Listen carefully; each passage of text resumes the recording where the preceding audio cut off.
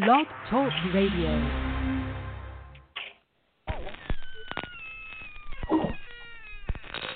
Ladies and gentlemen, boys and ghouls, step right up. Behind this curtain lies a ghastly concoction of delight, horror, fantasy, and terror. Your every wish is our command, your every whimsical desire brought to life.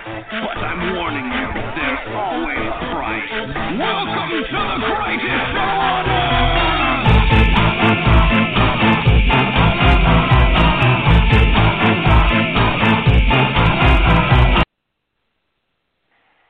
And welcome back to the greatest show on earth that is Talking Terror.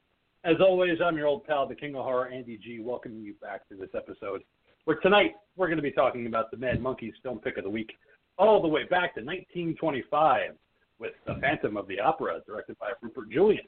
But before that, we're joined by the bold and the beautiful, the Gold Geek Keith. The Phantom of the Opera is here. Hello, everybody. Welcome. I didn't know there was to Talking Terror. What is up? So glad that you can Come join on, us Dean. in this episode. You don't want to sing with me, baby? I don't know. There was no music in this movie. It was silent. Pretty quiet. I don't know about this song you're picking up. But we're also joined by the Talking about the whole movie was Chris fucking music. Get funky with it, monkey. Come on. Your pick.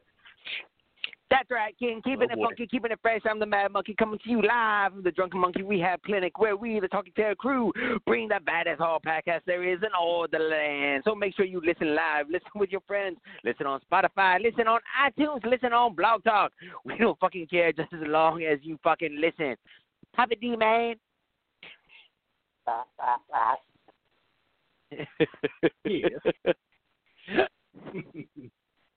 And with that being said, we're also joined by the very astute, very educated, very opinionated Demonic Dean, everybody. Mm-hmm. We love you, Dean. We love you, Dean. So smart. I guess the team has nothing to say. Demonic Dean, please report to the team's office. I was trying to stick with our team. The silent episode. Oh, wow. There you go. Yeah, nice. Nicely done, man. You needed to get some piano going, though, man. I know you got that shit there. It's just been like, ding, yeah, ding, it's ding, ding, not ding, in my broadcast location. Dean's just in the corner playing with his organ. Oh, well, we all.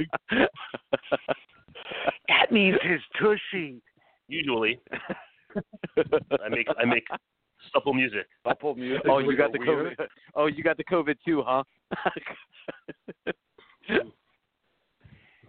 COVID loads, man. That was something else entirely. Oh man. Dropping those COVID. Before we get into anything else, I just want to sit there and jump in real quick and just say thank you, Ghoul, for the awesome Christmas present. You totally took me by surprise, man, just because there was this package waiting at the door, and as soon as I saw, as seen on TV, as the mailing from address, I was like, oh, look no. The Ghoul got me too. But yeah, opened it up, and it was a Baby Yoda Chia pet. Diva came running over. She was like, ah! Can we set it up now? Can we set it up now? I was like, no, honey, I got to get on the show. Very cool. You guys are very welcome. Merry Christmas. Merry Christmas. Enjoy it. Enjoy it well. May it grow and grow and grow as ever lively as it can. It's the pottery that grows. And grows and grows. Mm-hmm. But yeah, that was awesome, man. I bid you luck with it. My thumb is brown. Well, we wish you luck and prosperity and growth. Mm-hmm. Yeah. Dean, your present in the holiday season. Your present is going to be arriving in like January at some point. There is a reason for that. You will see it, but it is not a chia pet. So there's something else to look forward to. It's a Jerry Garcia chia pet. That's my next question. I do believe those are out there at some point or another. Should have weeds. You should be able to spread weed on it, you know? I mean, I grow plenty of that here, so. See, you're a grower, man. I know I don't got to send you nothing. You know, you guys just grow. Not a show. It's like fucking signs, you know? Instead of swing away, grow away. Grow away, grow away. Let it grow. But there we go. So, nice segue, Monkey, into The Mandalorian, which I know I wanted to get to at the top of the hour because they did have its season finale. I wanted you and the Ghoul to talk about it before we get into horror news. I know you're chopping at the bit. What's going on with Boba Fett? How are you, Mandalorian? How are your feeding stickers coming along, King? I've been putting them everywhere in Lancaster City. So. Very nice. There's a lot. I'm looking forward to that. I was hoping that that's what would happen. I'm hoping like I'm gonna end up like coming to Lancaster because one of these days I'm gonna just randomly like just decide to like take a 2.5 hour drive, and I'm gonna be driving around the town and I want to look at like a street pole somewhere and be like, oh shit, the King's been here. Yeah. Yeah, especially if you go to the Republican Committee's establishment. King will put them up all over there. Right under a Bernie Sanders with here says sticker or something. Sanders mark. And I hope you enjoy your Miyagi-Do chia pet as well, being that you finally now, your dream has come true. You are now the proud owner of your own chia pet. You know, I was trying to find you. There is a market out there there's a hole in this market of chia pet things. I don't understand how there is not a cock and balls with chia pubes. Like, what the fuck? That's what I was looking for. I wanted a big fucking cock and balls with some chia pubes for that fucking thing. And they're not there. So, Dean, like you said, you grow shit. Make that shit. I will look into it. Chia cock. We're gonna sit there. Chia cock. We're gonna have there's so much chia to have. We're gonna have the talking terror knockoff chia pet where it's just cock and balls. I mean, obviously it can't be chia. So we got to figure out some other name for it because I guess chia is a brand name anyway. So yes. So cock and balls, tubes. Yeah, we can do some vaginal. We do a bunghole. Okay. All right. So the cock and balls talking terror topiary. There you go. The talking terror topiary. It's the TTT. Triple T.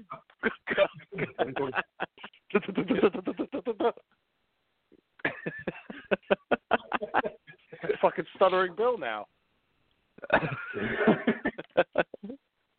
I might have found a thing. But yeah. Okay. So. All right, but yeah, time to get our nerd on here, Ghoul. Yeah, season finale of The Mandalorian. Yeah, I lost my fucking shit.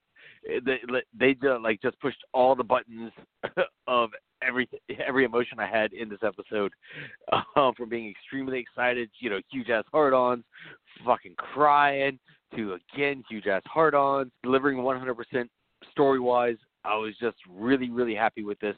I was sad to see it close. Like I really, really was. I didn't want this to end.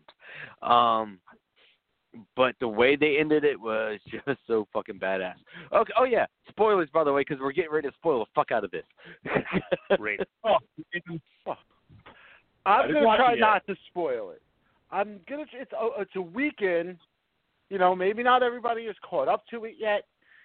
Some people like to wait for the entire series to finish and then they binge watch the whole thing. The Dean will probably get around to watching it like 3 years from now.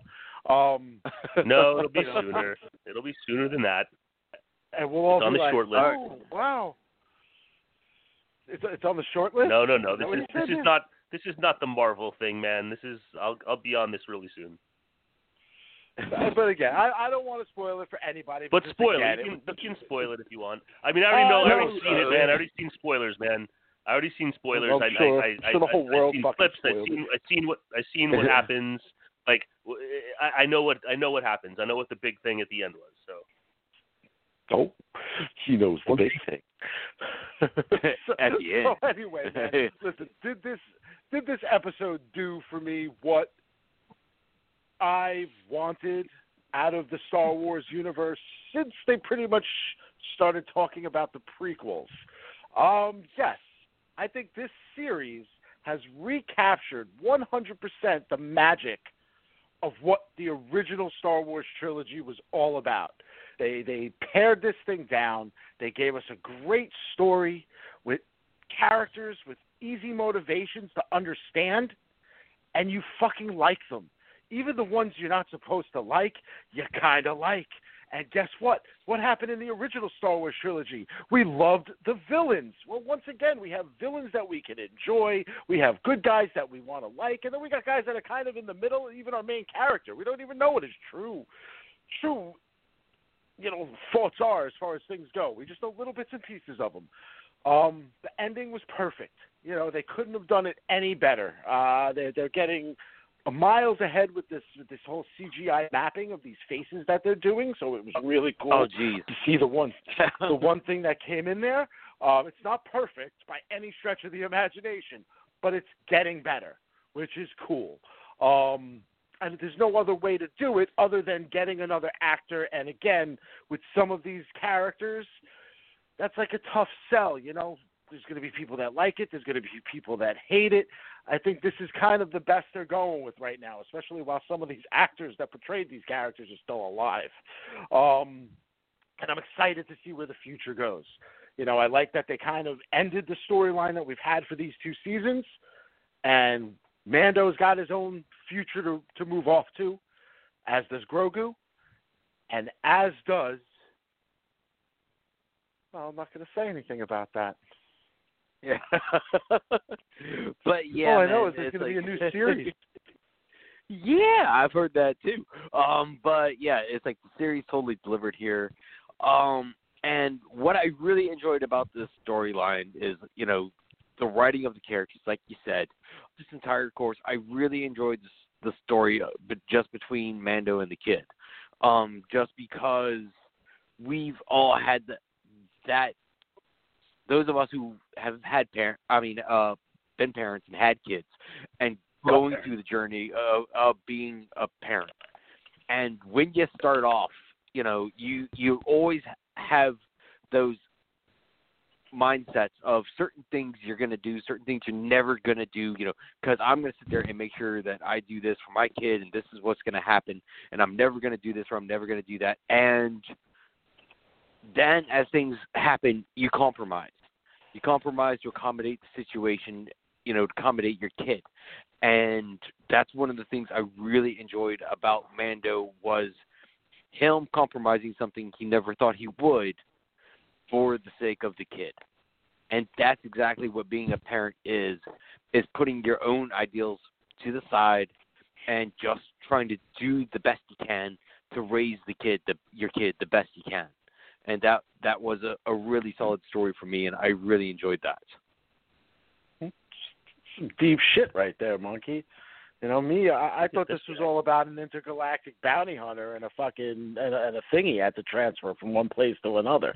But you saw Lone Wolf and Cub level in this thing. No. Yeah, no, you hit the nail on the head, man. I mean, look, the relationship between man and Grogu is obviously key for this series. Yeah. What I found to be the more interesting thing with the Mandalorian himself, though, was the relationships that grew because of the child. Because of the child, the people that he eventually had to not only reach out to, but had to learn to trust besides his own tribe. And these are those little details that they got right You know, these are those little things that when we were kids and we're watching Star Wars and, you know, then we're playing with our toys. These are the little things that we created, the little storylines and the ideas and all those things, like my table that I used to have set up in my basement. You know, the dean knows all about it. I'd have, like, all these crazy storylines going on with all these different Marvel toys and these other toys. And, you know, these worlds would all be colliding. And, you know, I'd set them up one way one day and then, you know, 3 days later I'd change it up completely. And it would be like all kinds of other things going on. And it's so awesome to see Favreau working the way he is, trusting in his own people.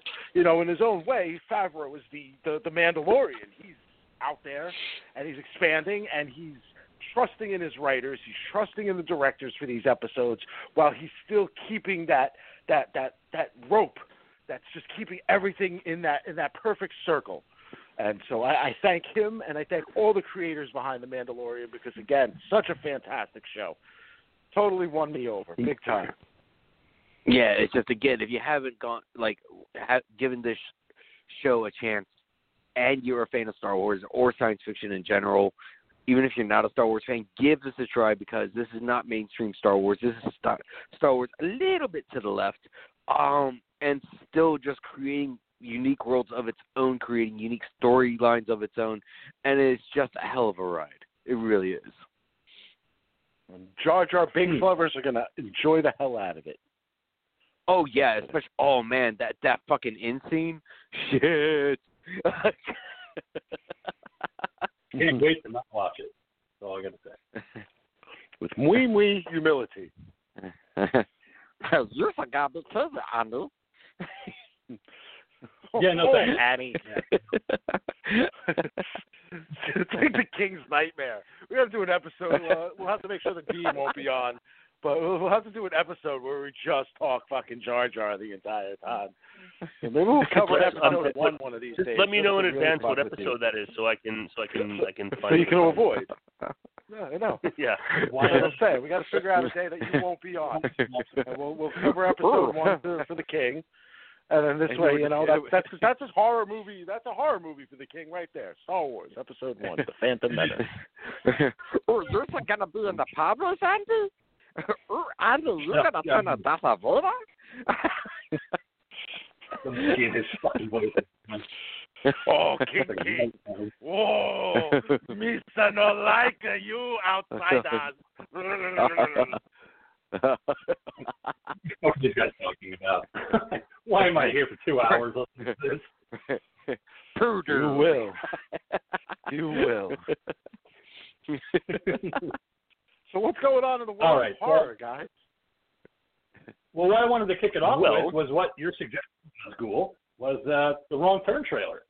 Did you guys have a chance to watch it? No, just kidding. We were supposed to watch the trailer? I mean, I know the Dean's really into the silent movie thing. Apparently this week. I mean, was that a joke or not? Did everybody watch the Wrong Turn trailer? I mean, that was a hot button item on our chat earlier today. Yeah, we watched it actually.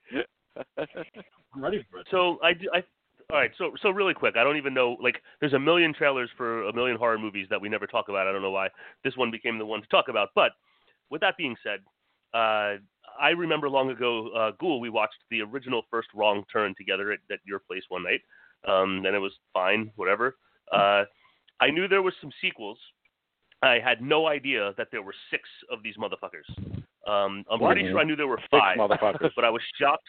I was shocked to learn that there were 6 Wrong Turns in the original go-round. So now, next year, we have the Wrong Turn reboot. I watched the trailer. I don't know that I'll ever even watch this movie. I never saw Wrong Turn 2, 3, 4, 5, or 6. I don't care.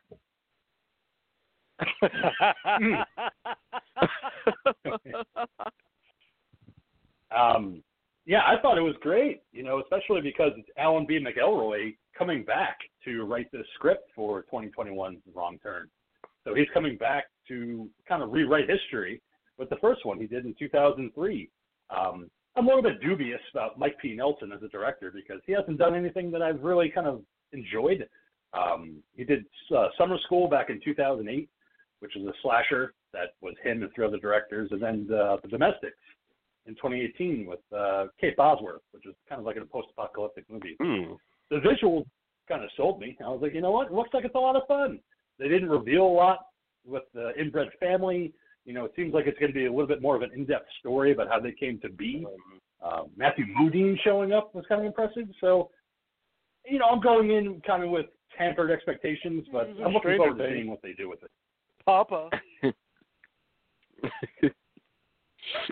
What do you think, Gould? You know what? I own all of the Wrong Turn movies. I ended up getting the bundle or whatever it was on Xbox. You know, whatever, man. You know what? I enjoy the first one. Like you said, we watched that one together. You know, there were things that were enjoyable about it. You know, for me, did you where watch the all series? No. You know, I know the schoolgirl has. You know, she likes no pause at all. I like. You know, we definitely really just like the first one, mostly because of Eliza Dushku.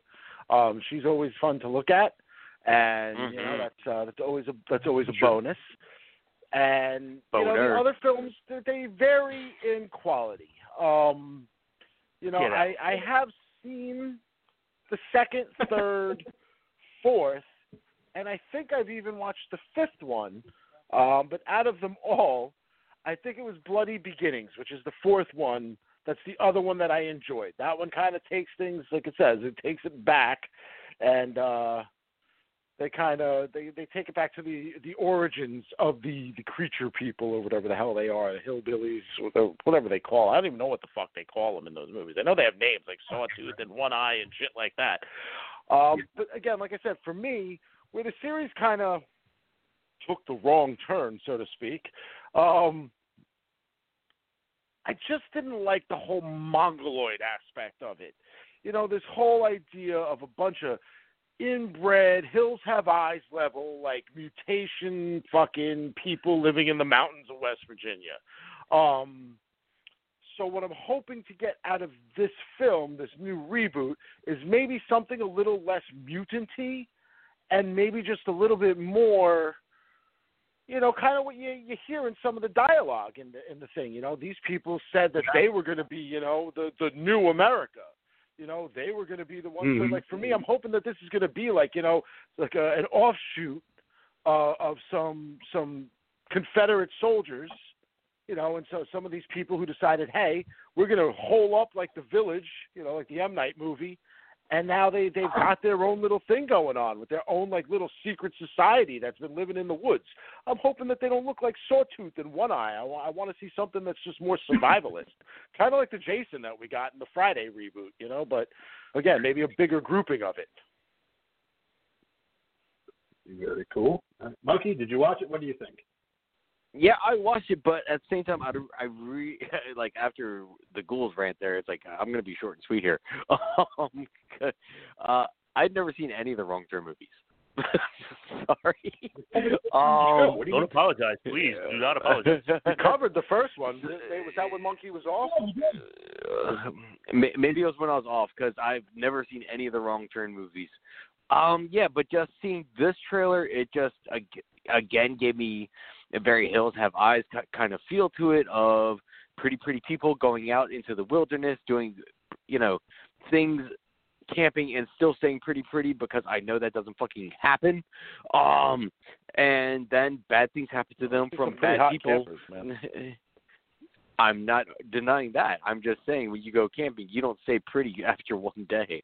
After one day, things start to stink, start to look bad. It's just, but I'm just saying though, it just struck me as another one of those, you know, strangers attack kind of movies in the middle of nowhere. So I didn't know anything about any mutants or any inbreds or anything like that. It just struck me as, you know, yeah. Just, I ruined it. I'm sorry. It's okay. Again with the spoilers. Oh man, spoiled the trailer. But yeah, just strikes me as another one of those, you know, just random people attacking teenagers in the woods kind of thing, and then the story of why is this happening, and teenagers running around the woods screaming, you know, why is this happening? King. I mean, the tagline is great, though. In 2003, we warned you to stay out of the woods. In 2021, you still don't fucking stay out of the fucking woods. Like, go over there. But if Monkey had his way, it would be a bunch of fucking fat, ugly people walking around the woods going, I don't know what's going on. Like, why can't I be good looking like all the other horror movie characters?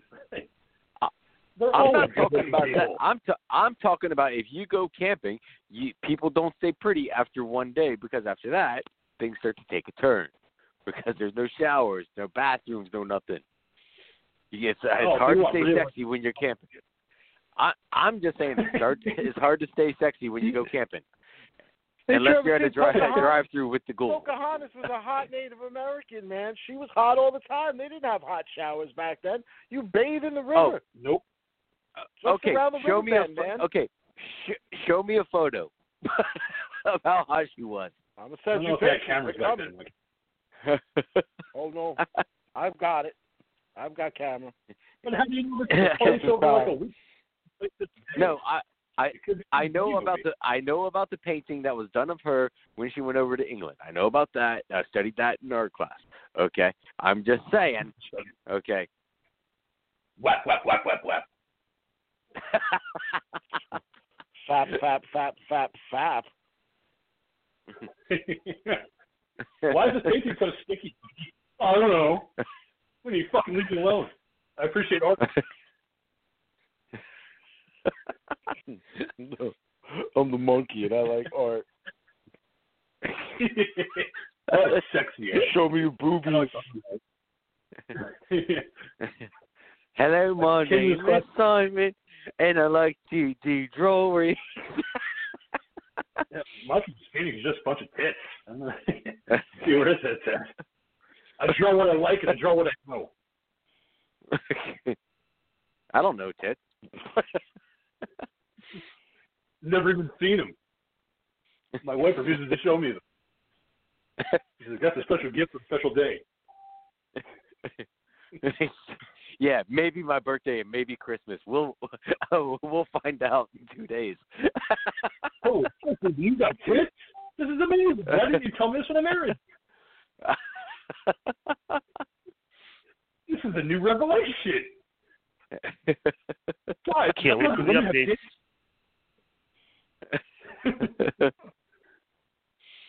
All right, so Gene, what do you have for horror? God, what's on tap? Where to even begin? But I'll start here because I know that our own King of Horror is such a huge fan of the chin. Ash himself, Bruce Campbell. And yes, this might be something that King of Horror is interested in, being such a fan of The Evil Dead. On January 23rd, 6 p.m. Pacific Time, 9 p.m. Eastern Time, Bruce Campbell will be doing live commentary during an online Evil Dead watch party. We will also be doing a Q&A with the fans in the chat. And this virtual event will set you back $25 per device. But if you want to hang out with Bruce Campbell and have him do live running commentary while you watch The Evil Dead together, that might be $25 well spent. Again, that's taking place on January 23rd. I might have to invest in that. Get my stimulus money to a good cause. Yeah. Pocahontas is getting stimulus too. Yes, I saw that. I did. That's very, that's very festive. See, Monkey, and that's how they bathe. Okay, that's why they smell so good. See, if you camp right, you can do well. Monkey just wants to buy her bathwater. Thank you. I appreciate the update. You're cool. Is that John Smith in the last photo? I believe it's Fabio.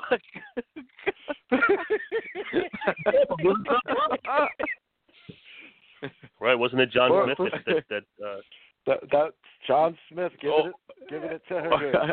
Indeed, he's very well endowed. or just subscribe to listeners at home, there are very, very many alternative Disney styles. Pocahontas is out there if you know how to search on Google. How he conquered that tribe. Oh, indeed. Google. Johnny Watt over here. It's what not else? You got it so porn. clean shaven. With that sharp rocks. Gotta keep it tight. I'm coming for you. Either that or the fucking mites, So, we recently talked about the upcoming CBS All Access series Clarice, which focuses on FBI agent Clarice Starling a year after the events of Silence of the Lambs, and how this show will be coming to us on February 11th. In our last discussion about the show, we wondered about whether or not the specter of Hannibal Lecter would be carrying or hovering over the proceedings. And the creators of this show have given us an answer. They said that this series in no way will feature Hannibal Lecter. They said, one, it comes down to... They knew we wanted to know. Yes, they taking our cues from Talking Terror, but there apparently is something with the rights of the character between MGM and Dino De Laurentiis Productions. So there's an issue with use of the character. But they also said that the stories involving the character of Lecter have been done in different ways, like to perfection. Death? And they said to think about exploring Hannibal Lecter just didn't feel like a fresh idea, which is what they're trying to go with. They did reveal that Catherine Martin, the character who was the daughter of the senator who had been kidnapped, is going to be a major character in the series. They said that there's going to be like the gloomy atmosphere of the 90s. They said that significant events of the 90s are going to play a role in the aftermath of real life tragedies such as Waco, Ruby Ridge, the first World Trade Center bombing, and so on and so forth. So a lot of details starting to come out as we get closer to February, when we'll get a chance to check out Clarice. I wonder because, technically, our show, our podcast, our radio live internet broadcast, technically we're part of the media. I wonder if we can get like a screener or something, if we can reach out through the proper channels and request for any property. I'm not just talking about Clarice, but this idea did just pop into my head. Like, we send out missives and say, let's get an advanced copy here so we can, take a look and talk about it. I wonder if that's a possibility. The King has tried that with cons. So not a lot of success. I have emailed Blumhouse many times. Yeah, they're probably like, don't answer emails from that guy ever again. Maybe you're aiming a little. I'm just saying, maybe you're aiming a little bit too high with Blumhouse. Because we're Talking Terror. Maybe you need to go a little bit lower, like maybe a full moon. Because I know even Troma's like, yeah, fuck this guy. Come on, he emails us every week. Maybe we could get an advanced copy of the upcoming Evil Bong spin-offs, the Gingerweed Man. Charles Dan. Hey, a podcast notes about our movies? Hell yeah. Uncle Lloyd won't do it. He don't give shit away. Pay me, motherfucker. Okay, Uncle Lloyd. Don't yell at me again. I'm sorry, in the world of Marvel, which so many of you love so much. You all love Marvel so much. The She-Hulk series is coming along. It is going to star Tatiana Maslany, who will be playing Jennifer Walters. It's been announced that Mark Ruffalo will be returning as both Banner and the Hulk. And also Tim Roth will be back as Abomination. And it's being said that this is going to be a half-hour legal comedy. It's being phrased as. but this won't hit till 2022. But if those characters excite you, they're all coming back for the She-Hulk. Titillated. Which is proper. Yeah, because I saw King that you put that on the Talking Terror page, and it's just, you know, the whole thing of legal comedy is just because, again, Ghoul, you know, with your Marvel backgrounds and stuff like that, I don't ever remember that being a thing about She-Hulk was her being a lawyer. It was. That's like her. It's the character's like main driving point. All right, so like here's the problem with She-Hulk, right? You know, like she's had a conflicted history throughout the Marvel, you know, proper as far as the comic books and stuff like that go. You know, obviously she is I think she's like the cousin, or so she's related to Banner somehow. I forget exactly how. Cousin. Through a blood transfusion or something of that nature. That's how she ended up getting infected with his blood, and therefore hulks out. You know, the problem is that, you know, she's just one of those characters that were like developed as like the female version of the Hulk. You know, like let's get some civil rights things going on here. You want more ladies? We're going to give you ladies. We'll give you Lady Hulk. You know, next you'll get Lady Wolverine. Supergirl, stuff like that. So couldn't figure out Worst what movie to I ever saw. do with her. She was used with the Fantastic Four for a little while. She was a charter member there. She's worked with the Avengers. I think she was with the West Coast Avengers for a while. Yeah. But she's always jumped around. They eventually kind of settled in on kind of going with a almost Deadpool-esque level of like almost a comic-y series. You know, again, going around the fact that she always was a lawyer. You know, that's something that she always was. You know, she was always a lawyer even from the very start. So it's kind of like they've gone that route with it. So if that's what they're going to go with for this series, I have a feeling, judging from the cast, maybe what we're going to see are some of the connective threads that occurred, maybe with Abomination trying to get, you know, out of jail or something to that effect. I don't know. But, yeah, I mean, it could be good. Because it's a half-hour series. It's not going to kill me on time. You know, they've surprised me with other things that they've done. So at this point, I'm up for just about anything they want to do. Not everything could be boom, boom, smash, smash. You know, so make me laugh a little. No Hulk smash? I'm sure we'll see Hulk smash at some point or another, or at least we'll get the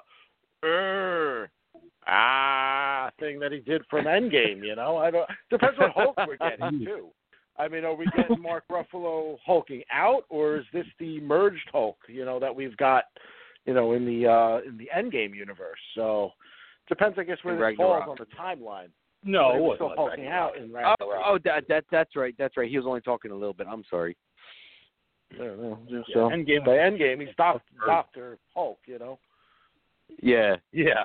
That was so fun.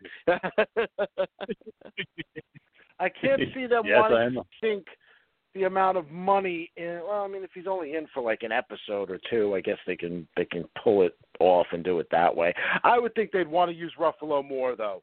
You know, he works in comedy settings very well. He's a very charming and humorous guy. So I could see them wanting to keep him for the entire series. Maybe, obviously, he's not going to be the main point, but having him for a couple of episodes. So, yeah, maybe we're going to see him doing the old Banner Hulk again, where we're going to see a transformation or two. Yeah, I'm for it. Especially if Annihilation's involved. An interesting theory. Abomination, not Annihilation. You are correct. But, yeah. And China did play She-Hulk in that great Avengers XXX. So we did have a She-Hulk in the movie. Yeah, I saw it. What a performance of a lifetime. Unfortunately, I've seen China, and I've seen all of China. And I've seen Fox inside of China. Especially her taking on the WWFs. But anyway. Yeah.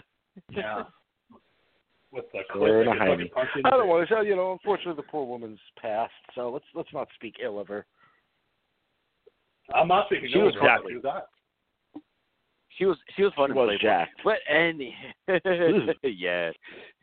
Okay. What else you got, Dean? So. When Nicole Bass had to show fucking Robin her cock.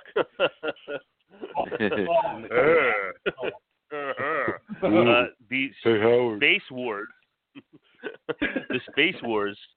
The race to space is once again heating up between the United States and Russia, because it had been said that Tom Cruise, working with Elon Musk and NASA, was going to be the first actor to film a movie in outer space, where he was going to be on the International Space Station, with that starting after his current slate of Mission Impossible films in October of 2022, where he was actually going to have to stay for several months on the International Space Station,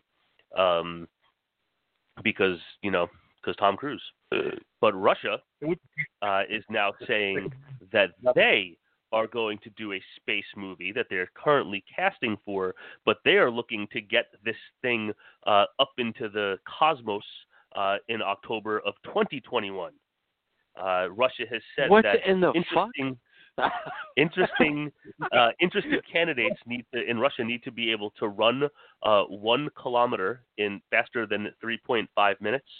They need to be able to swim 800 kilometers in no more than 20 minutes, and they need to be able to do a 3-meter dive with impressive technique, as well as meet all kinds of body shape specifications. So Russia and the United States once again head in the space wars to who could make the first movie in outer space. There's no swimming in space. Ryan Reynolds showed us that swimming in space is a bad idea. I can't see anything going wrong with attempts at sending actors and actresses and producers and production people and cameramen. Yes, I absolutely can't see anything going wrong with that. No, please, let's send more.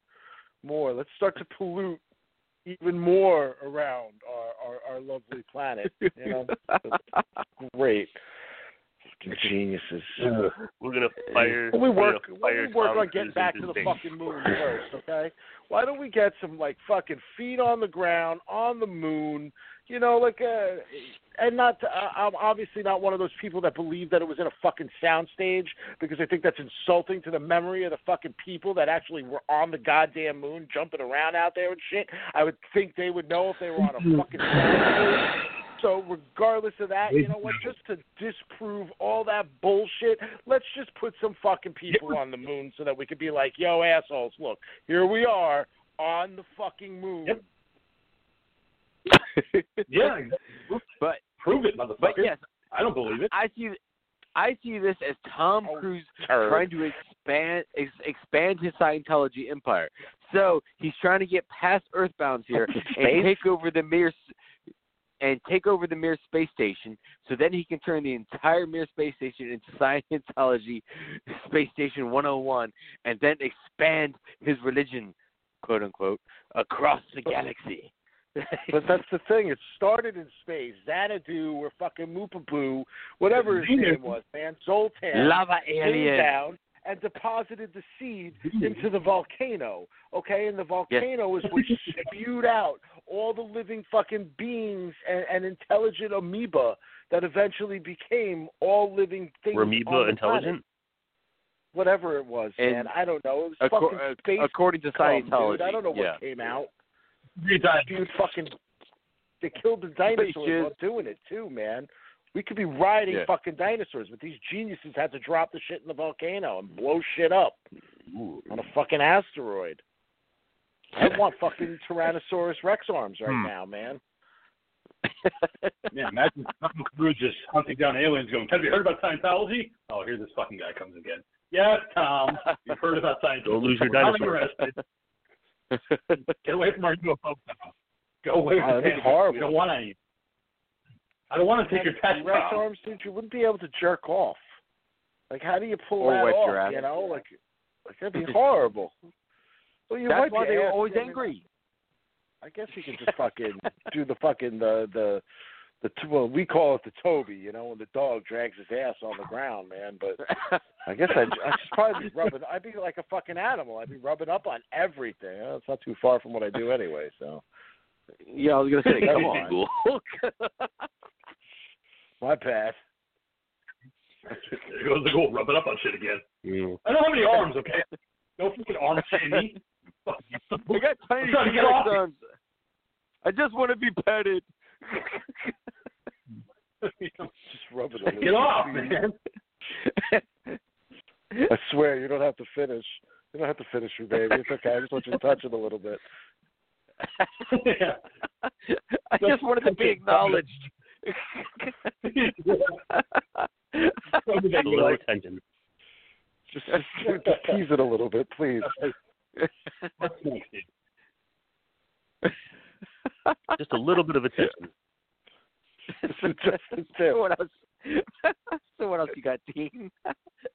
What if I just rub it out on the outside of it? You know. Wrong. Cool, just running down the street with his legs really close together, trying to get off.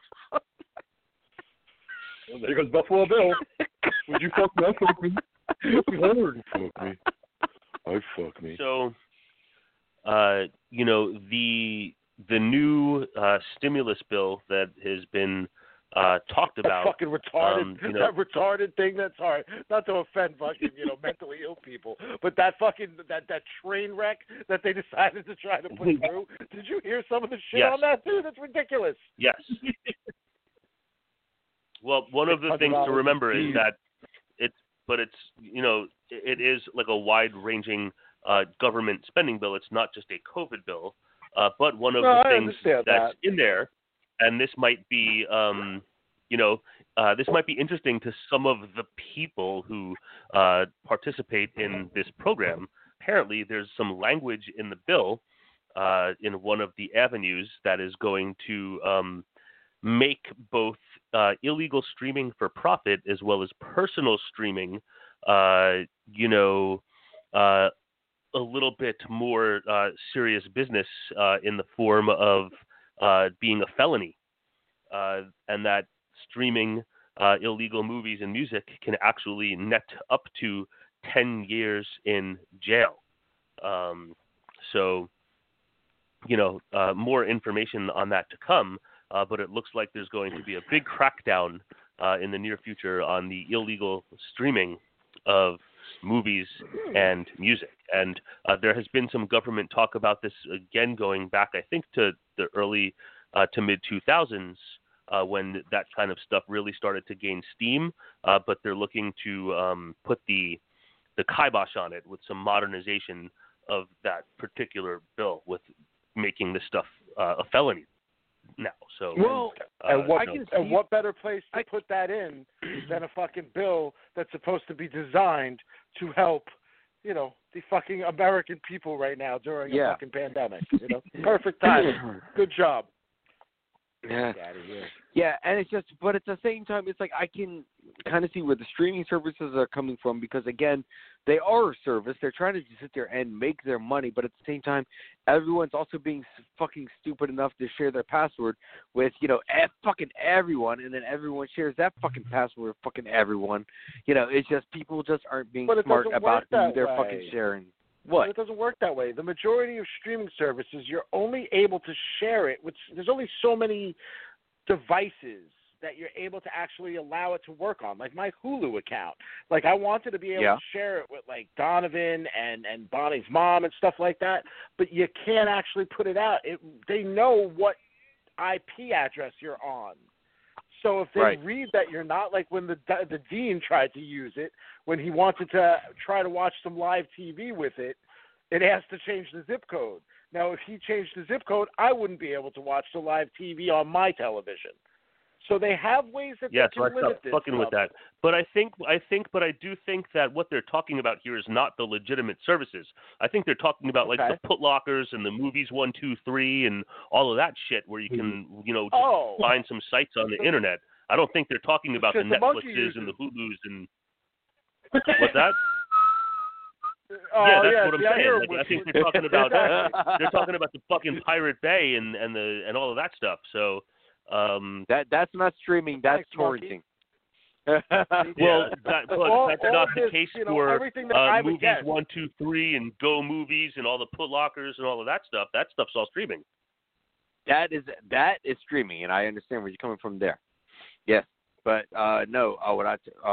Torrenting is different than streaming. Steal movies, bitches. Not my style. I pay for my shit for fucking better or worse. Damn, Mike. You know what? I killed a motherfucker. What are you in jail for? I streamed, man. I'm in for 10 years. What? Yeah. I streamed The Mandalorian illegally. 10 years. Well, not everyone has the money to be able to get all the movies that they want all the time.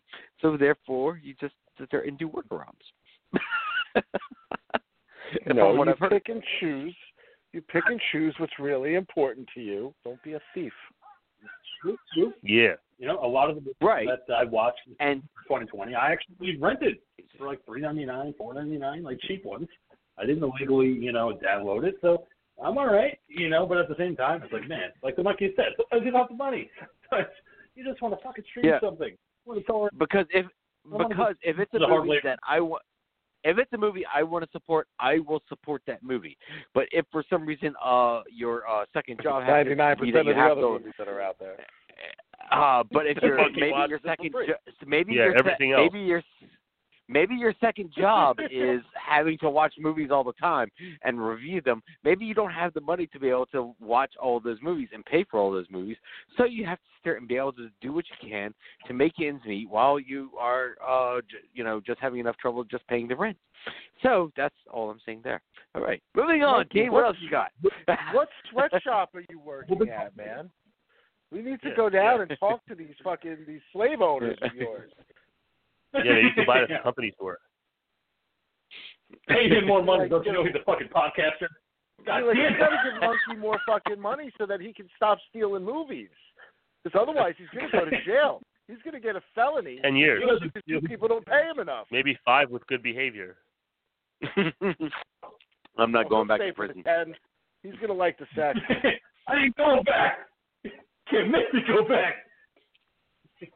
What you think you take me? What you think you take me? Hey, look at me, top of the world, ma. I'm gonna turn it off.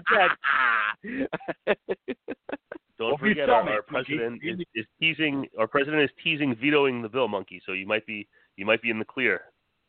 He's gonna veto it. He'd be stupid not to at this point. They're trying way too hard to squeeze too many things in there. I get it that it's a broad bill. It's supposed to be helping a lot of people. They need to streamline that a little bit. What they put together is fucking ridiculous. Yeah, it's just but filibusters have always been a problem with our government, and that's the problem is, stop the filibusters in general. Each thing you want to pass it individually. You shouldn't be able to coattail and filibuster stuff to tack it on just to be able to get something through. Every issue should be addressed individually, and then they should vote on each issue individually. Yeah, but that's not how it works. No. All right, Dean, what else do you got? That's your episode of Schoolhouse Rock on Talking Terror. I know the Ghoul had proudly showed us recently his recently acquired copy of Ernest Cline's Ready Player 2 novel. I do not know if the Ghoul has had a chance to read it yet. I have not yet had a chance to read it. I was actually almost ordered it today, but then I got sidetracked and never looked it up. But Ernest Cline says that even though there has been no studio greenlighting, that early development of the movie version is already underway, and that Ty Sheridan is up for returning to step back into the role that he started the first film. So while nothing is greenlit, Ernest Cline is confident that Ready Player 2 will see the big screen. Yeah, I started reading it. I'm like 2-3 chapters in. Oh boy. You know, oh boy. It's not capturing me as quickly as the first one did. You know, and again, it just might be that it's taking its time to get where it wants to go. It's playing more towards, you know, it's going where you would have assumed it would go, as far as like, okay, what we saw with the first film was all the 80s nods and the heavy reliance on video games and movie references to the 80s. This is taking its page out of the 90s. Along the lines of like Existence and Strange Days, which is kind of the only other place, like, you know, like if it almost feels like something I could have come up with myself, like after reading the first book, like, ooh, what could I do with it? Oh, I would do this, and it's almost disappointing that he didn't come up with something a little more unique. Okay. You know, some people I've read, like minor spoilerless reviews on it, they say it feels like it has no soul, whereas the first book had a soul to it. But when you read the first book, you had already seen the first movie, right? Or you saw the movie, then read the book, right? I don't remember which order that was. I remember what first. order. I know you read the book first. I might have seen the movie first. Okay, because that's what I'm saying is because I like you, I saw the movie first, then read the book. So maybe you already had that stuff, you know, making you think that the story went faster than it really did. Because when I read the book, I thought it actually moved really fucking slow. You know, there was no immediately pull for me when I read the book. You know, so maybe it's a thing of just, you know, because you already kind of know where the direction might be going. You know, so if anything, just, you know, again, we're looking forward to your review in the future once you actually read it. But you know what the difference is in the book I enjoyed the darker tone of the book. And, you know, like those are the little things. Like I liked how much darker the book was from the movie. I preferred the book to the film. You know, the film's got its own place, though. And again, if they do which I'm sure they're going to do Ready Player 2. Spielberg likes to make money, and they made decent money with the first one. They're going to make more money with the second one, you know. So they're just going to – what they're going to do is they'll do exactly what they did. They're going to make smart changes to make it a more film-friendly style movie. Yeah, because that was one of the things. Is like I did enjoy the dark feel of the of the novel. But the only thing I didn't like was of the main character and him just being able to figure out shit so quickly and being able to outwit the CEO so easily. You know, it's just, you know, he was just very, very vastly intelligent for someone that's just supposed to be a gamer. You know, and I thought they were just playing him a little bit too much. I'm just saying, like, all of his plotting and planning that he did to be able to work his way into what he had to do at the end of the novel just struck me as just a bit over the top. While on the flip side, though, all of the things that he went through with gaming and changes in his body and, you know, the amount of self-isolation that was involved in the novel, like that shit really fucking hit me because I was like, man, yeah, that's some next level shit right there. Mm-hmm. I mean, remember his name is Wade Watts. His parents named him that, so it would be like a superhero. So just like you accept that Peter Parker becomes Spider-Man and Clark Kent becomes Superman, you got to accept that Wade Watts becomes David Dunn. David Dunn becomes whatever the fuck they call him, the Watchman or the Riverboat Man or some shit, the jacket guy. No, that was Sudden Impact. No, Sudden Distance, Striking Distance was the Boatman. What are we doing? Are we $20,000 pyramid? What's going on, Dean? No, but Remembering. and say we have talked so lovingly in the world of moving from one book to the next. We've talked so lovingly on the show about the Scary Stories to Tell in the Dark series, and there is a new version. All three of the original Alvin Schwartz Scary Stories to Tell in the book, Scary Stories to Tell in the Dark, are now in a brand new audio book set with the readings done by Patton Oswalt, Melissa McBride of The Walking Dead, and somebody named Alex Brightman. They're available now. The narration runs for all three total 4 hours and 13 minutes. But if you prefer to listen to Scary Stories to Tell in the Dark, that set is available now, just in time for the Christmas season, for the Scary Stories to Tell in the Dark fan in your life. So order now, and you might be able to get it by Valentine's Day. It's an audio book, so you don't need to have anything delivered. It's audio. You listen to it. It's oral delivery. Yes, oral delivery. For your oral pleasure. Actually, might check that out. Who doesn't love oral pleasure? Could be good. Those books are classic, as we discussed on the show. They are. All right. Yeah. Yeah. And what else should we talk about? Coming to America. Well, I don't know about we, but I know that I have been looking forward to Zack Snyder's Army of the Dead film that's coming for Netflix. It's amazing to me that being that film hasn't even hit the light of day yet, that's already being turned into this big universe. I was reading today that not only has Army of the Dead been in the can, but they wrapped production on the Army of the Dead prequel. Excuse me, sorry. And that this is going to feature the film, an anime series, as well as a prequel. There is still no release dates for this stuff, but it's all surrounding Netflix. 2021 is looking like a very, very, very busy year for Mr. Snyder. So we'll continue to keep updating on Army of the Dead, and hopefully we'll have a release date or a trailer or something in the near future because, I very much remember my first time I talked about this film, that he was saying that Netflix gave him $90 million as a budget to make the most balls-to-the-wall, crazy-ass zombie movie he could come up with. So, it's a pretty big budget, and pretty much I'm looking forward to see. Launch, right? Well, yeah, with all the creative freedom to go crazy. So I will be looking forward to seeing what he comes up with. Not this guy. I don't think this is with Bill.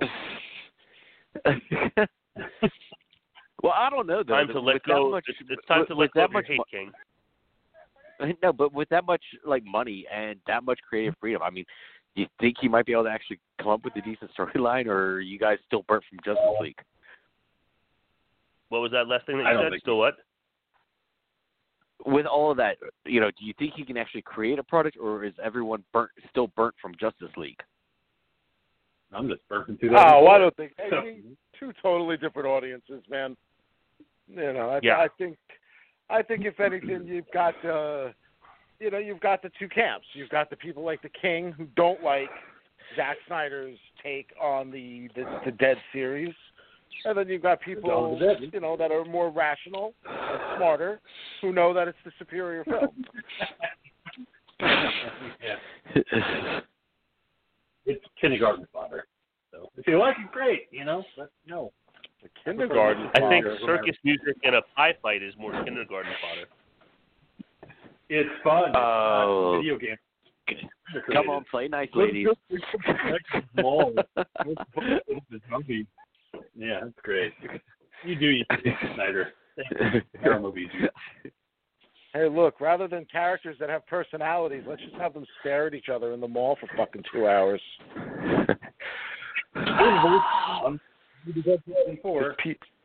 Hey, we're all a hot bunch of people. Let's zombie baby. Look, make it all CGI. It's the white guy, and the black guy, because they don't have any other fucking identifying qualities besides their race. They did the same thing in 2004. Let's have the black guy, all the time because his wife's fucking pregnant. Let's be a zombie baby. That's cool. Zombie baby. Zombie baby, bitch. Okay, don't mess with zombie baby. If you liked it when Peter Jackson did it. Yeah, because it was just fun. This one was just... But anyway, yeah, we could go about this all night. We have a movie to talk about, so... Do you have anything else you need to talk about? What was that, King? I said we have a movie to talk about, but unless you have anything else with horror news, I wanted to... Yes, I have plenty of things to talk about. If you like Alien, especially with the news that Noah Hawley's long dream has come true with the upcoming Alien series that's going to be coming up on FX. It's going to be the first thing involving the Alien series as a whole that will be taking place on Earth, and they're calling it a mix of the horror from 1979 and the action from 1986, and there is talks with Ridley Scott to executive produce. But also in the world of Alien, if you are a fan of pinball, the Pinball Brothers are going to be producing a remake of the very famous Highway Alien pinball game, featuring many modern upgrades. And if you want the full-size pinball Alien cabinet for your very own, you're going to have to plunk down a hefty $7,777 for the standard version and $9,999 for the limited edition. So, lots of things in the world of Alien all of a sudden after all the speculation. Pinball. Man, the diva and I, both love playing arcades, and she fucking loves playing pinball machines. But I've never fucking seen an Alien machine anywhere, man. I've been at tons of arcades. I've never seen an Alien machine. I would have lost my shit if I saw that shit, man. Apparently, if it's at the Silver Ball Museum.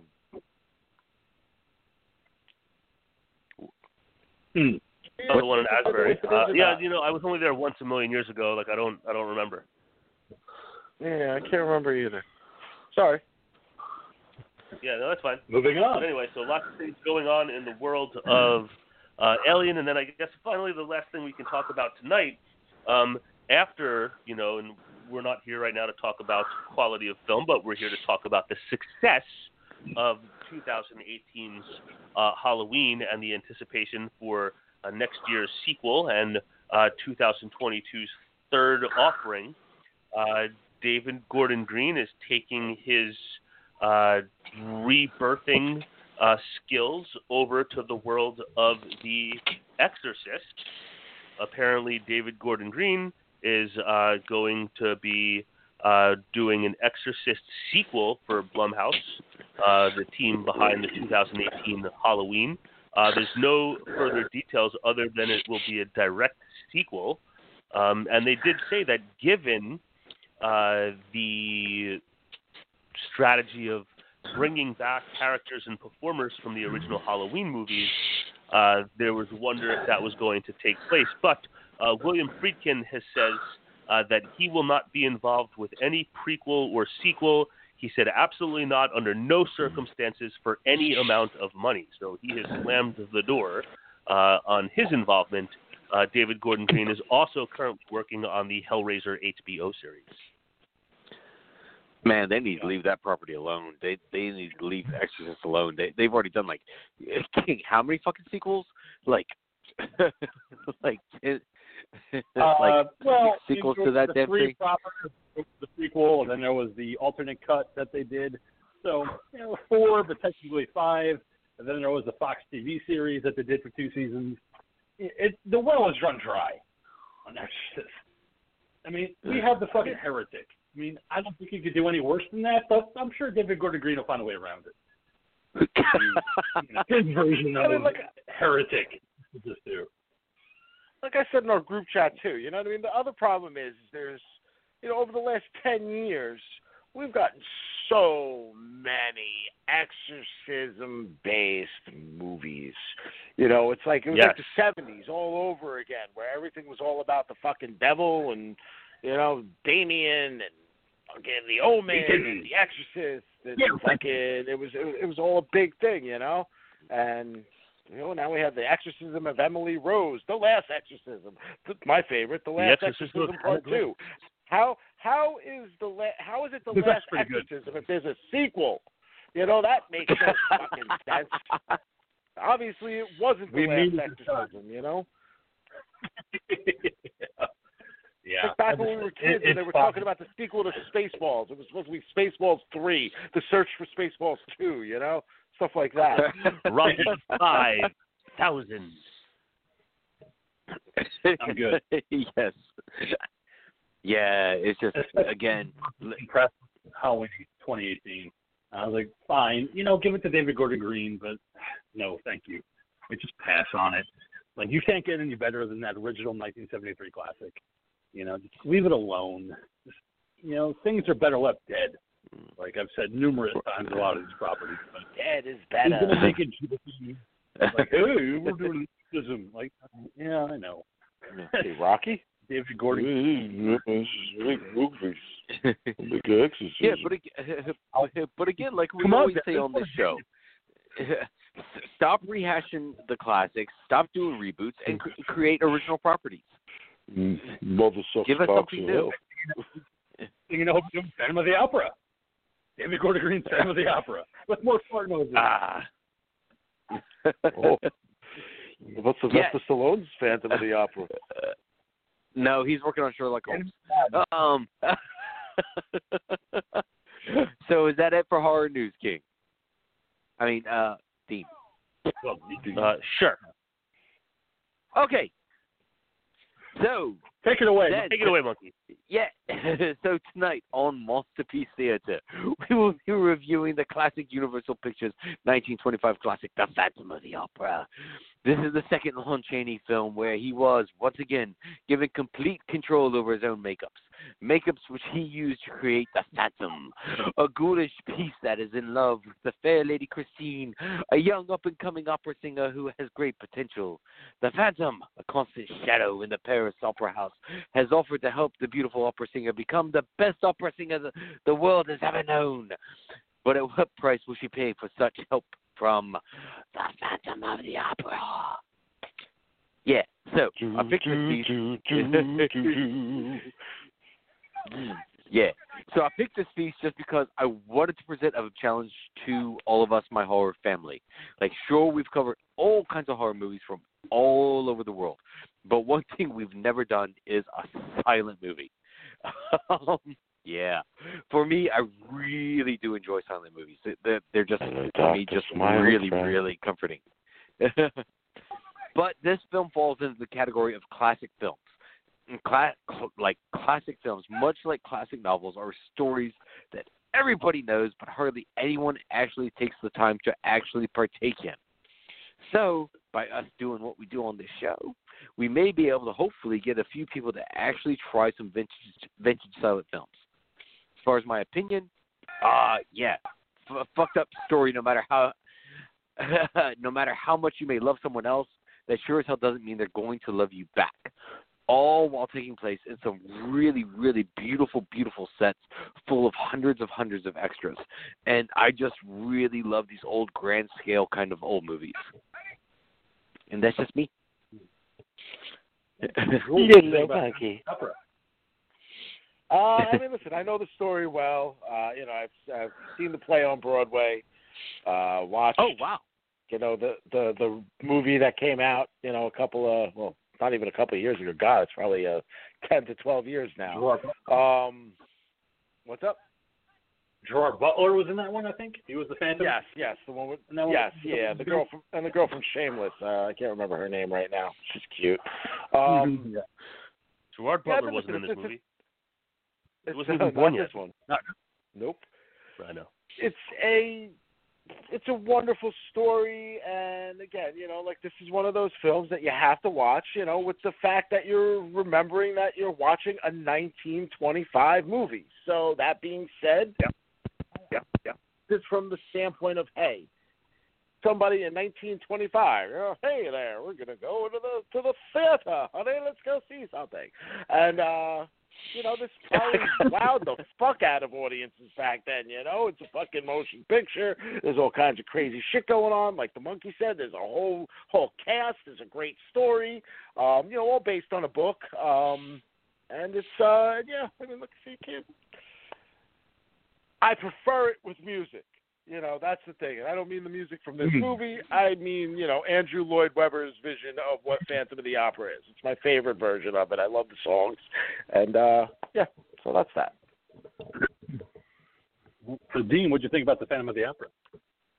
So, I have a long, I don't know if troubling is the right word, but history with the Phantom of the Opera. There was a period of time. Show us on the dial. I guess it's the height of the popularity of the Broadway show. I don't know what led to it, but my parents saw the Broadway show and subsequently became obsessed with it, purchased the double CD soundtrack, and played nothing but the soundtrack in the house and in the car, like on repeat for a very, very long time.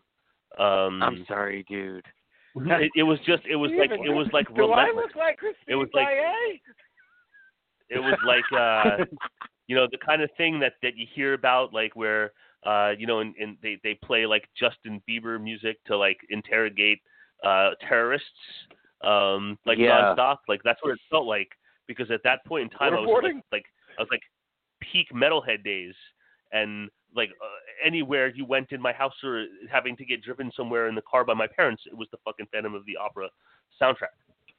With that being said, knowing the story, it's a cool story that has been around obviously for a very, very long time. Like played sex role play with that shit, dude. I have no idea, man. Please don't make me throw up in my mouth.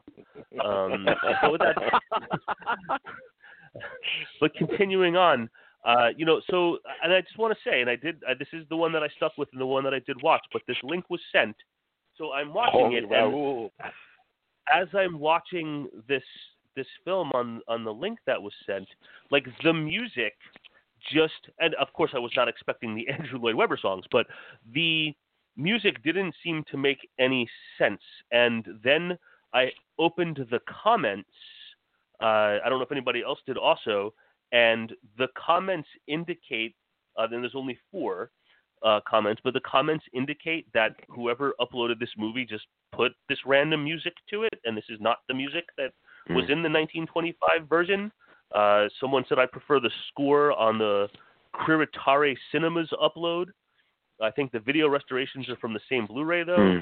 And someone said, who chose this score? I mean, I couldn't think up of a worse one. None of it goes with anything. But it didn't, but I still watched it and was able to follow along with the story. I didn't watch I think Lon Chaney. Maybe I saw something different. What was that, Ghoul? Go. I didn't watch the Monkeys link. I watched a different version of it, probably. So, this version that I watched had like the fucking the music from like the Lone Ranger. Like it had like all kinds of weird shit in it. Yeah. But, sorry about that. Yeah, that one had the William Tell overture in it. I'm sorry. How long was your no, version? It's fine. Don't get upset. Don't get all monkeyed. It's cool. It's totally cool. Lon Chaney is great. It's tough. It's they put the cards in between scenes to kind of tell you what's going on and everything. And one thing that stuck to me as I was watching this is that I feel somewhere like deep in the recesses that like I might have seen this before, and I can't like quite put my finger on where or if I actually did, but there were little things here and there where I was like, I know this. But I was happy to watch it and thankful for the pick and the exploration of silent film. Yeah, thanks. And we will touch back on that in just a second. King, what did you think of this, man? I'm a big fan of Rupert Julien's 1925 Phantom of the Opera. I think that Lon Chaney's Phantom is kind of overlooked when you think about the Universal monsters.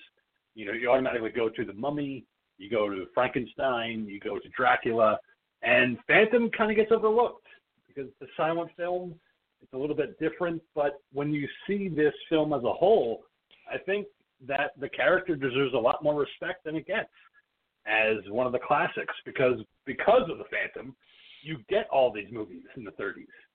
That's why you get Frankenstein. That's why you get Frankenstein.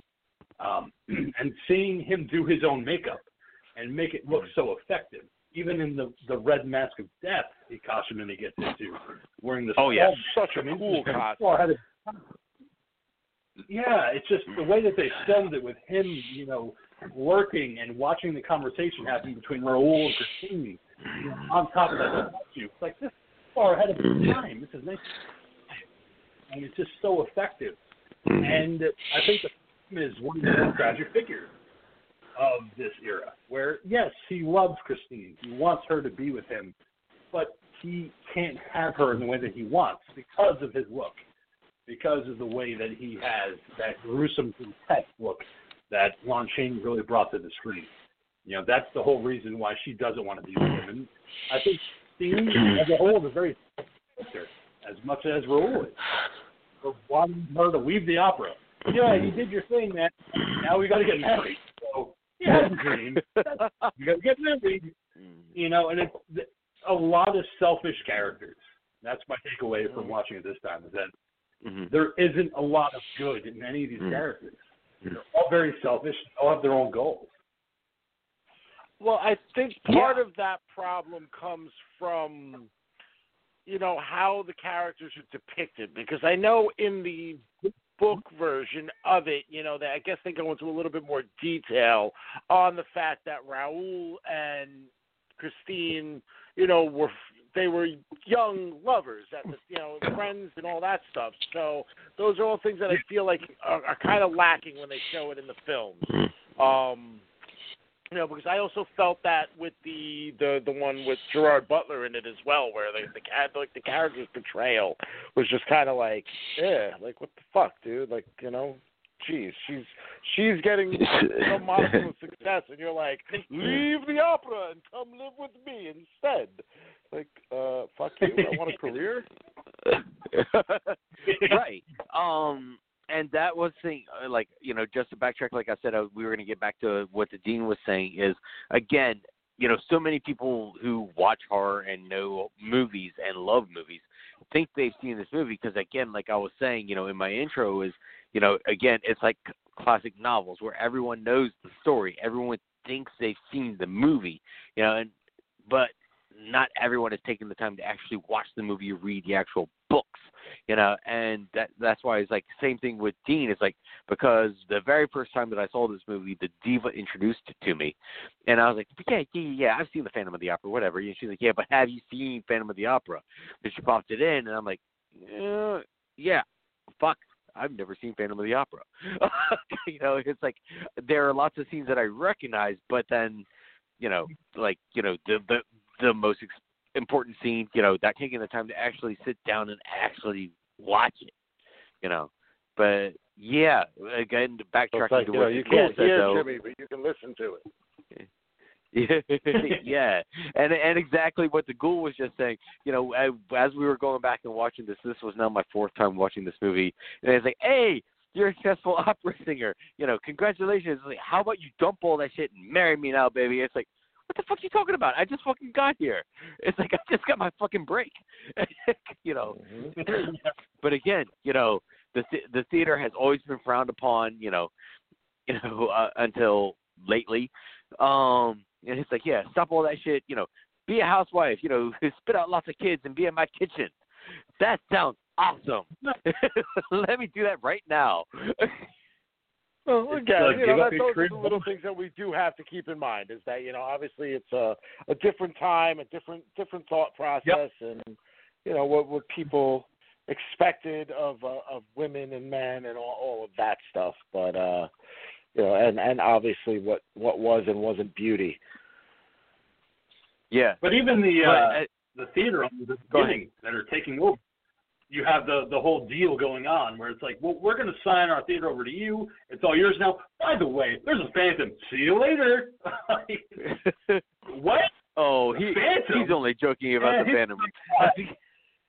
Good luck, guys. By the way, we're out of here. And it's these two very clever owning an opera. We're like, no, there's no phantom. What? No, there's not. Mm-hmm. No.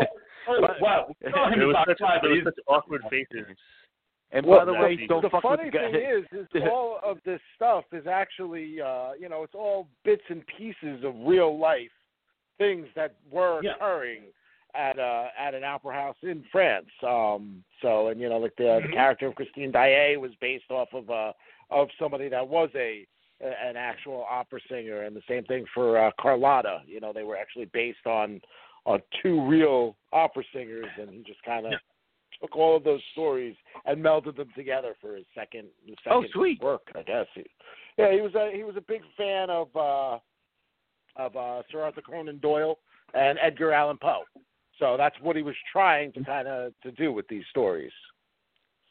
Oh, okay. Yeah, whatever you do, don't fuck with the dude in box number 5. Just saying. It's even great to kind of build that kind of legend. Like, even with the very Leslie Jordan type guy, the very he's kind of gay from 1925. The guy that's so scared with the ballerinas. Like, we saw him, and he doesn't even move, and he was creepy. Let's go down. He's like, I don't want to go there. Just don't take me down there to the cellar. We'll have to go together. Like, it's just very much the guy that doesn't want to go there. Plus, you have the other guy that's working on the stage with the fake head, which for 1925, I was like, that's fucking tits. Oh, that's awesome. Yeah, okay, so I wasn't the only one that lost their shit when they saw that fucking mechanical head. All right, okay, sweet. And the fact that he's built on it, he's like, yeah, for the stage show. Yeah. What are you guys talking about? Oh, yeah. Fucking 1925 Tom Savini right there. Just be like, I'm just doing this piece. Just cuz. It looks awesome as fuck, doesn't it? But it's the whole lore that's built up about the Phantom. Then he starts weaving letters. Like, you can't have Madame, Carlotta, play Marguerite. You have to have Christine do it. If you don't, there's going to be a lot of shit going on. And like, well, you know what? Maybe we should have Christine. And then the mother comes in. What the fuck are you guys doing? My brother's the fucking best. You can't take it. Well, she's going to get ill if we let her go on. We don't want us to have. Fucking model moms. You better put her on stage, and then the Phantom was hold on, I heard that. They're the worst. Yeah, that's what you guys said. She sucks. Put Christine on.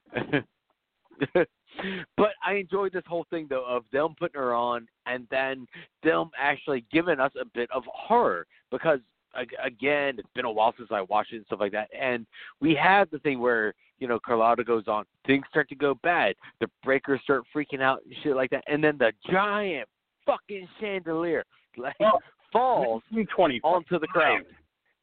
Yeah. It looks real. Based on a real event. Oh, wow. Okay, sweet. Mm-hmm.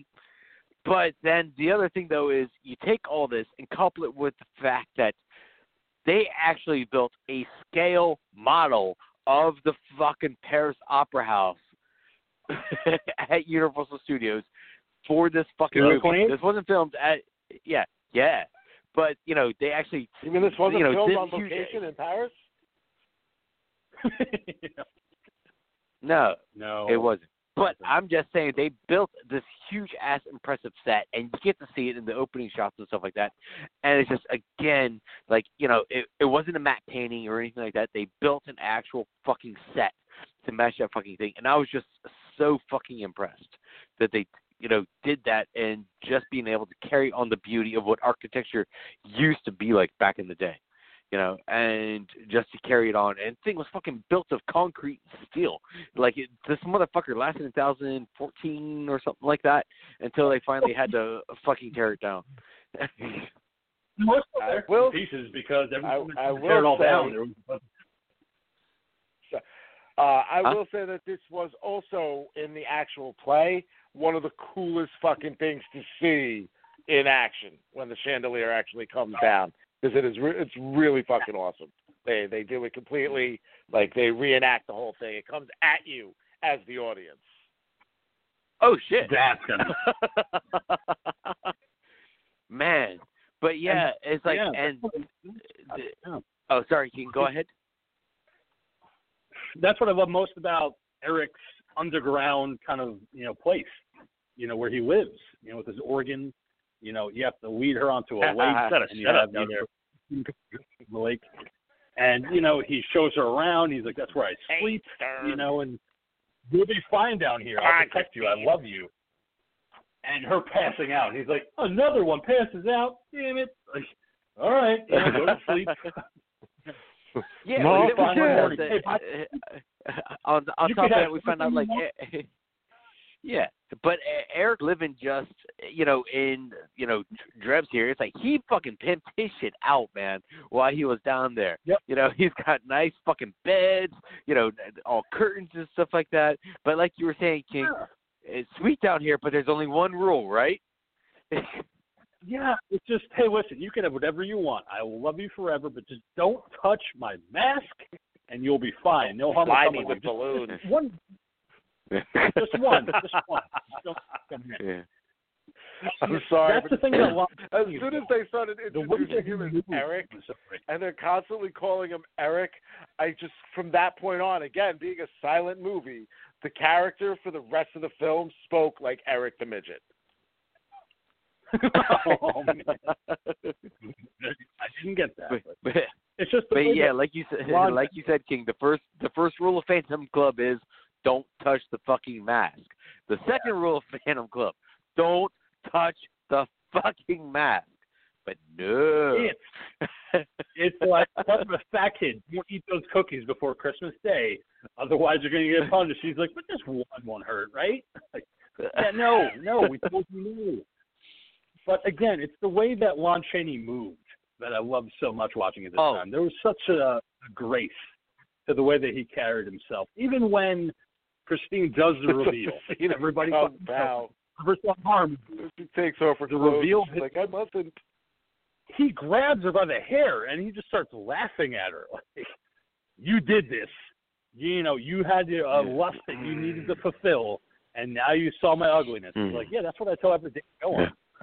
You need your lust to be fulfilled. That's why you saw my ugliness.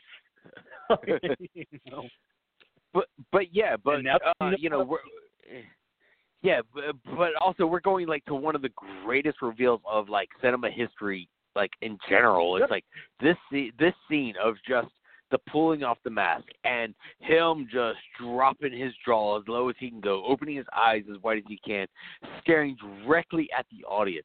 It's like this fucking scene, is fucking Universal Studios, monster magic history. It's like, that fucking scene is like just cemented forever in just cinema history. It's one of those. And it was all one thing. You've seen it in 1,000 recaps. You've seen it in, like during the awards season. It's just one of those things entrenched in cinema history. It's like knowing that, like seeing The Godfather, like the character, you know that's who Marlon Brando is, or Alfred Hitchcock's silhouette, you know automatically, oh shit, there's Hitchcock. So yeah, like that's probably the least shocking scene for me because of how many times I've seen it prior. This is the first time I've ever seen this movie, so I've never watched the 1925 version before. So I will thank you for that.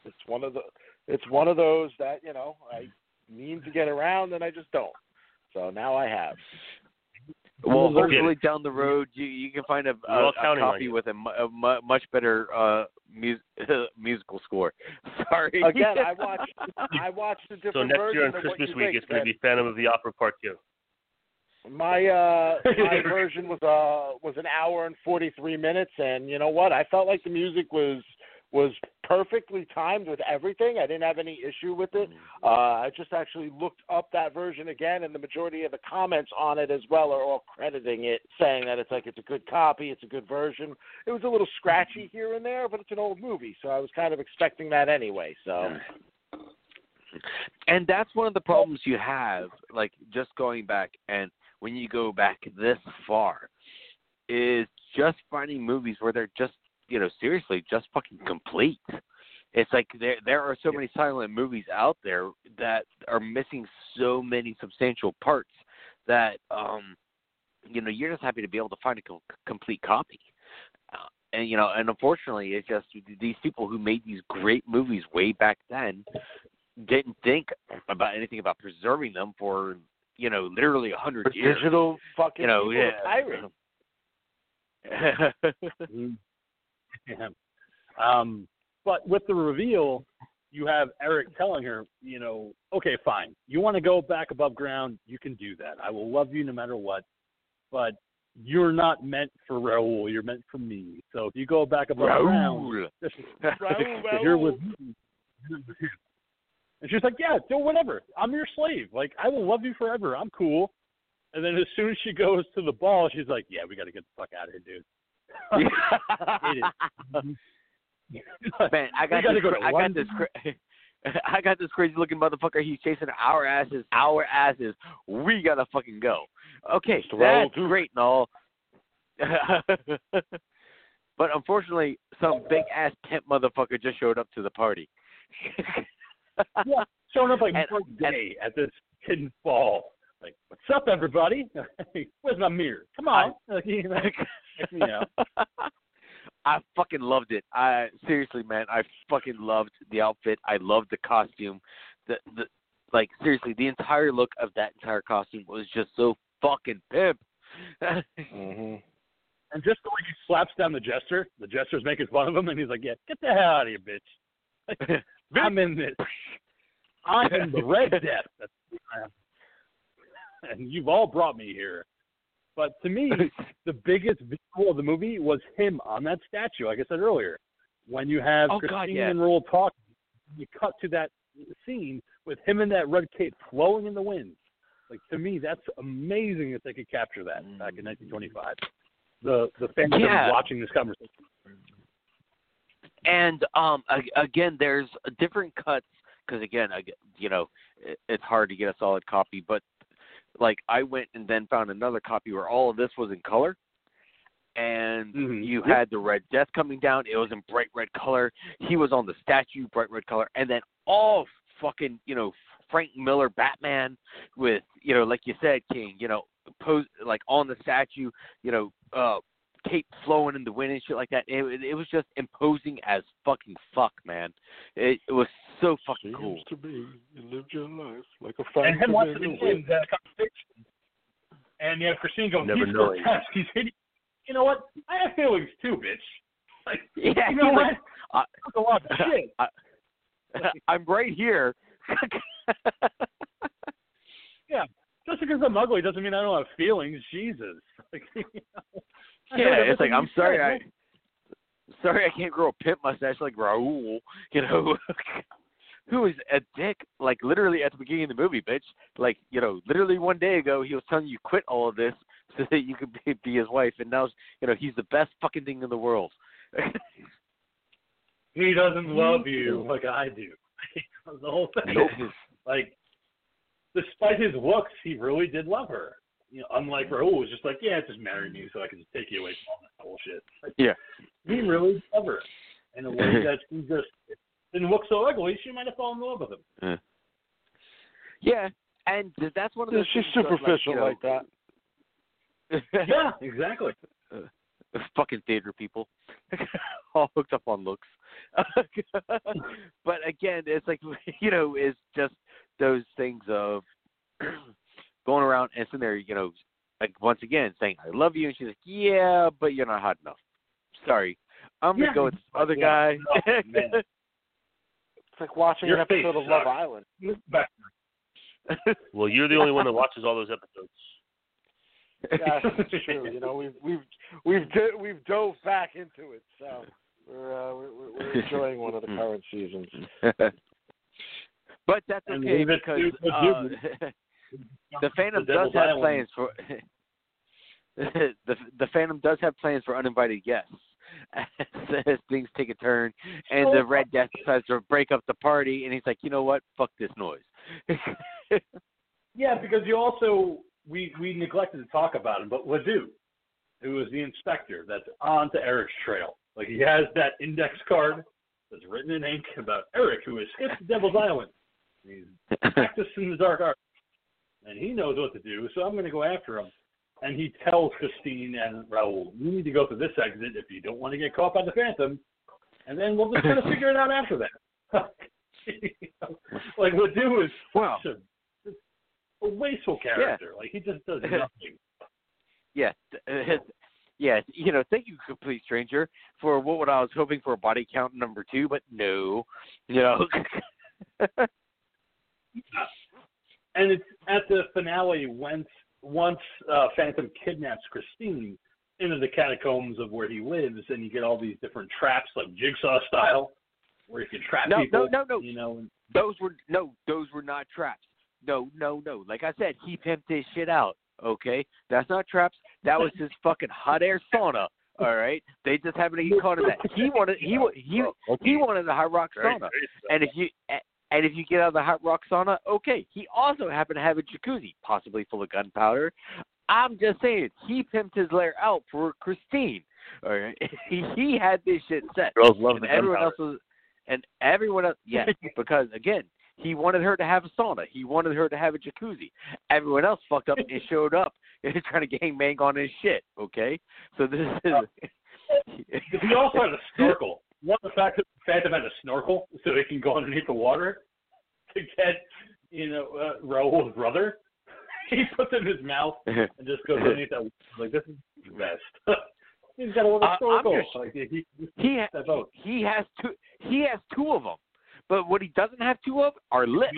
So what I can't figure out is how he used that fucking snorkel. How he can swim and hold it at the same time. Rupert Julien, don't mind me. About this. I'm gonna go all Rainbow Six on this shit, and I'm gonna go do some recon. But it's also the fact that once Raoul and Ledoux are in that heat, room where he shows Christine that they're going to die. Ledoux leads his way out into the underground cellar that's full of gunpowder kegs and water. Yeah, you could either turn the Scorpion one way or turn the Dragonfly the other way, and that'll blow up the fucking, the opera. And it's that tense moment where he's like, is she going to do it? Is she going to blow up the opera? I hope not. Like, that's the opera. Don't blow. This is where I keep my stuff. I like my stuff. I won't like it that you picked it, but at least the opera house is still going to stand. Take it. But it's just that Lon Chaney was making where he's like, oh shit. Oh, nope. Go from Scorpion. Yeah. That's okay. Works out. Yeah, he was like, fuck, I told her to choose, but fuck, don't pick that one. You chose wisely. You chose to save Raoul. That's cool. You still got to come with me, though. You chose wisely. You promised. So let's get the hell out of here. For all the shit that, she keeps saying, I'll do whatever you want. I'm your slave, da-da-da-da-da. And then as soon as she sees fucking Raoul, she's got Raoul on her fucking tits, just, oh, baby, we're back together again. Again, he's like, bitch, I'm in the fucking room. It's like, seriously? But it's great because at the same time that this is happening, you have the brother of the stagehand being hung, and now everybody's grabbing torches and running into the Phantom's lair, which I thought was a great juxtaposition for this film, where you have everybody grabbing torches. Like, yeah, we need to fucking kill him. We know where he is. We can just go and do it. Let's go. And all the while, Phantom and Christine, we got to go. Like, you promised, we're going to go. Let's get into that carriage. You just go away into the night, where he just knocks out the carriage driver and says, let's go. And the maniac on watching the fact that he's dancing the entire time and just snapping those rings. Go, this guy's down. Yeah, and it's just, and again, while we have, like, again, these awesome scenes of just these hundreds and hundreds of extras just all running around with, pitchforks and your torches and stuff like that. And me, I was like, was nothing fucking flammable on the set? It's like, that's a lot of fucking fire. So much. They all had one, and they're all diving into the water to go after him. And it's just that chase where you have, Christine in the back going, oh my God, no, what's going on? But yet he's riding fucking to the death. And he makes a mistake where he flips, and he just jumps out like fucking Iron Man style. He just fucking makes that superhero landing, and Christine just fucking fell off. He's like, oh shit, well, gotta go. Runs off like a motherfucker. Yeah. But again, it's Raul grabbing Christine. It's like, oh, I love you, blah blah blah blah. While the angry mob is running by, and it's like, yeah, no one's tripping over these people or anything like that. It's like, oh, watch out, it's our main people. We got to run around them. No. Yeah. And to me, this is a very aware angry mob. Yeah. I don't know where you guys land with this. Go ahead, Dean. I'm sorry. No, he said it's a very angry mob. I said, is there any other kind? No, I said it's a very aware angry mob. Excuse me. But yeah, King. Miss Cousy.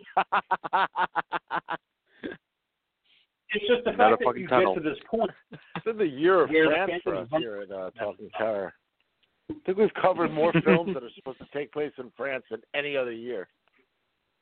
Yeah, I know. We love France. We love France. We do? The king loves France. I do. Speak for yourself, King. I love the best. You've been to, Dean, like I said, at a cafe, and I eat the best baguettes I ever had in my entire life. Yeah, never been there, but I gotta imagine they're good. French fries. But you know what? I bet it was all along the riverside, where unfortunately some nasty shit happened to the Phantom. Just around because he decided to act like he had a fucking hand grenade all of a sudden. It's my favorite part of the movie. It's because when he gets to that point at the bottom by the river, and he's facing the audience, so you could see that he has nothing in his hand, and he pulls his fist up. And then he points at everybody. He's like, I got a fucking knife. I'm going to use it. And they're like, whoa. Fuck. We don't know. We don't know what that is. And he's like, I got it. And he turns back to the camera and he unleashes his hand and shows that there's nothing in it. And that's when everybody descends on him and starts beating the fuck at him. To the point where they throw him into the river. Like, hey, we defeated the Phantom. Hey, he sucks. I'm like, it's such a tragic end to a character this one of the 11. And that's what I always loved about this movie, is that he had nothing in his hand. He had no gun. He had no knife. He just wanted to scare people one last time before he met his end. He had his feelings. He had his feelings in his hand and on his sleeve, and it came for naught, and he was killed. Yeah, but this moment, it was just a fleeting last moment of just fucking with people, and to me, like, it was just him putting his heart out there and saying, like, his heart on his sleeve and, opening his hand, and then there's nothing there. And saying he has no love left, and that's when society sits there and just crush him. So deep, Monkey. Yeah. And to Mucky's point, this is kind of like Joker from 2019 with Joaquin Phoenix. At the end of that movie, when he paints that Joker smile over his face and he's with all of his followers, and it's just like, yeah, this is it. This is Joker. Instead of the Joker being revered as a character to follow, they kill the Phantom. So to me, it was like a juxtaposition between those two scenes. Where it's like you have a character you might follow, you might believe in, but in this universe, the Phantom was feared, and they needed to be rid of him. Yeah, because again, I don't know if it was, we have to have a happy ending of the bad guy losing and that kind of thing. I don't know the book ending. Well, we also know that he was murdering people. So yes, we saw, obviously we saw the tragic and everything, but he was also the Phantom Hangman or whatever it is that they kept bringing up throughout the film as well. So we know that he is, the Strangler. So he's guilty of many, many things here. So he is meeting his end at the hands of the people. This is the people's justice. Yeah. And the original ending monkey was in the Gaston Leroux 1911 version was that he died of a broken heart at the organ. And they discovered his body and that was it. So the movie version was much more complete with revenge, where they just dump his body in the River Seine and that's it. Okay. But that was but again, that was Phantom of the Opera. Guys, again, thank you for going on this journey with me about just doing a silent movie for the first time on this show. Wasn't sure how it was going to go. I love but again, I just love silent movies. I just enjoy them so much, and just the history that is actually behind this film.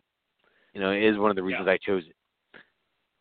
And besides that, it's my last pick of 2020. Well, why not end up on a fucked up note? Well, technically, the Ghoul is going to end us on a fucked up note because he has the final pick of 2020. Oh, indeed. And you know what? I am going to take us on a fucked up note. You know what? I'm gonna end us light for the year. Oh boy. I know New Year's horror movies they're all hard to find and shit like that. So me, I'm just gonna go. I'm gonna go weird instead. I am gonna stay within horror, but it's horror / comedy. The film is available on Tubi TV for all of you to view. But I probably should be doing this movie in February. But instead, we're going to do it to close out 2020. We're going to do 2013's Ooga Booga. Ooh. Ooga Booga. Ooga Booga. Oh. So we're going to another Ooga. Sure. Ooga Booga? Yeah. Okay. Ooga Booga. Ooga Booga. Can I ask, what led to the selection? This movie. I was on this. Nah, that nothing to do with this. I was on Tubi TV looking for something else at some point or another, and I came across this film, and it was just like, you know what? Oh, I feel like what cover art?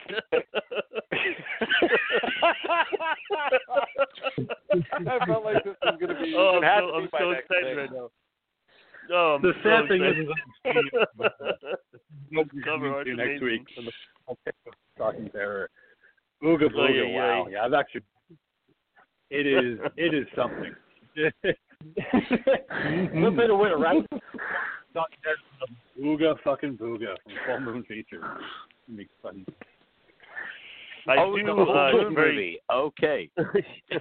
Very quickly before we officially wrap things up, I just want to circle back to the beginning when everyone was talking about their lack of ability to find a cock and balls chia pet. So I did some research during the show, and while I was not able to find a cock and balls chia pet, I did find something called Grow a Dick, where it's a little plant that will grow you. It will grow you red hot chili peppers that are shaped like dicks. That's not hot cock. Hot cocking. I mean, that's wow. Hot cocking. Hot love you than a hot cocking pepper. Everybody loves hot cocking in their mouth. Talking Terror hot cocks. now available inside of Google Glide. You don't use that Thank shit. you so much for joining. And we'll see you back here next week for the final pick of 2020 of Ooga Booga. Right and early. Excellent. All right. Monkey, why don't you go ahead and do your sign off? All right. Thank you for listening to our very special Christmas Eve episode of Talking Terror. Thank you, Ghoul.